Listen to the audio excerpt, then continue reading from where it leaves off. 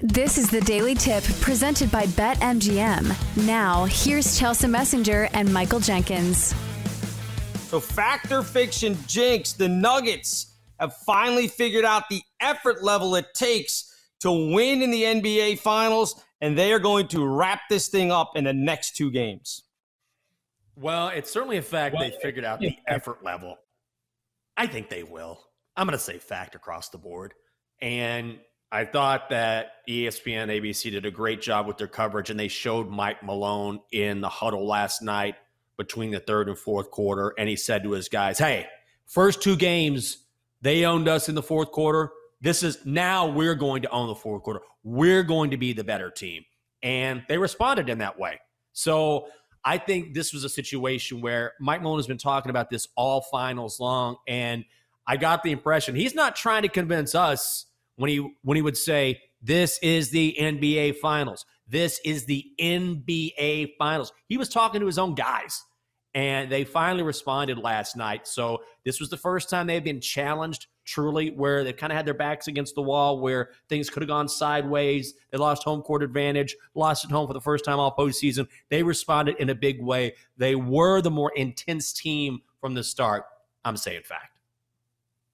I'll go fact too, just because I'm believing the bigger sample size. Am I going to look at one loss for the Denver Nuggets and say, oh, this is a team that's really in trouble? No, they played terrible and only lost by 3. Last night, we saw the full potential of the Denver Nuggets, and they absolutely crushed the Miami Heat down low. That is something that's absolutely repeatable. When you base your offense on making threes, it's a lot harder to repeat that every single night. One would think it's easier to repeat at home. Wasn't the case for the Heat last night. When you out-rebound the other team by 20 rebounds, that is something you can do on a daily basis. And I know that the opening line of this question was, it took 2 Denver players to have a triple-double for them to win. A triple-double for Nikola Jokic is like a walk in the park. I'm pretty sure a triple-double to him is like brushing your teeth for most of us. He does it on a daily basis, it seems like. So this is repeatable. I'm going to say fact. I think the Denver Nuggets are going to cruise to a win here. Yeah, I think it's a fact as well. I think a lot of us were talking about Denver in 5 before this series even began. I don't think we thought Miami would win the 1 out in Denver. Thought maybe they'd get, game 3, game 4 in Miami. But other than the game 2 fourth quarter, Denver's been the better team in all 3 games. This series could easily be 3-0 Denver. So, yeah, I think this is a fact. It's going to go back to Denver, obviously, but I think they close it out in game 5 in front of their home fans. All right, fact or fiction number 2. We talked about the NBA offseason, all the drama, everything else. Reports are James Harden has narrowed down his destination as a free agent to 2 spots, Houston and Philadelphia.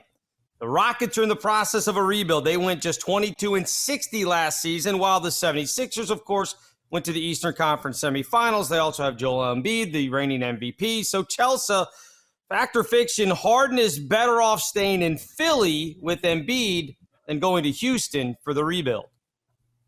Depends on who you ask. Are you asking Philly fans? Because I think if you're a Philadelphia fan, do you really want to take the gamble of which James Harden you're going to get in the postseason again? Because I think that's the headache. He has been so good at times, drops 50, has these epic shooting nights. But then the next night, he looks back to a guy who's playing basketball at the YMCA and cannot make a shot. So I think if you're a Philly fan, you say, go on down to Houston, James. You can shoot all you want. You can shoot 15 threes. Nobody's going to care because that's a team that's rebuilding. So I think he can get back to his old self. Remember when he used to be the primary scorer? Like, he can do that in Houston if he really wants to. Even though they do have some really talented young players. So I'll say, go to Houston, James. No, I'm going to say fiction. I take that back. Maybe you're right. James Harden loves a good strip club. He does. And Houston has a ton of them. We heard those stories all the time when he was in H-Town. James Harden's at the club. James Harden's at the club. James Harden's at the club. That's in the dirty, dirty, baby. So if he wants to win a title, he needs to stay in Philly. That's his best chance. I don't know why in the world you would go to Houston to play with a bunch of young guys unless you just want to pad your stats. Maybe he likes Houston better. It depends what he wants at this point in his career. I certainly think that Philly has a lot of work to do. They need to make some sort of changes to their roster if they want to challenge anyone else in the Eastern Conference, because they really, really just did not look like a team built to win a title. If that's his motivation, he needs to stay in Philly and hope that Daryl Morey will help him do so. If he just wants to go back to Houston and enjoy the rest of his career, go to the Rockets. But I would say he should go to Philly. Yeah, you know what, Jinx, when I was thinking about this and how I was going to approach this, I had not even factored in the strip club analysis. Yes, he loves it. Look at it. That's a big one. He is a big strip club guy. And when he was in Houston, as you said, he was there all the time. So, yeah, I mean, I agree with both of you. If he wants to be known as a guy who maybe gets a title or at least makes a run deep in the playoffs, he's got to stay in Philly. But if he just wants to start throwing dollar bills around down in Houston, then that's where he needs to go so he can get back to the clubs. All right, fact or fiction number 3. We're going to go away from the hardwood. This one kind of caught me, not by surprise, I guess, but we were talking about, all the live golfers and all the money that they made.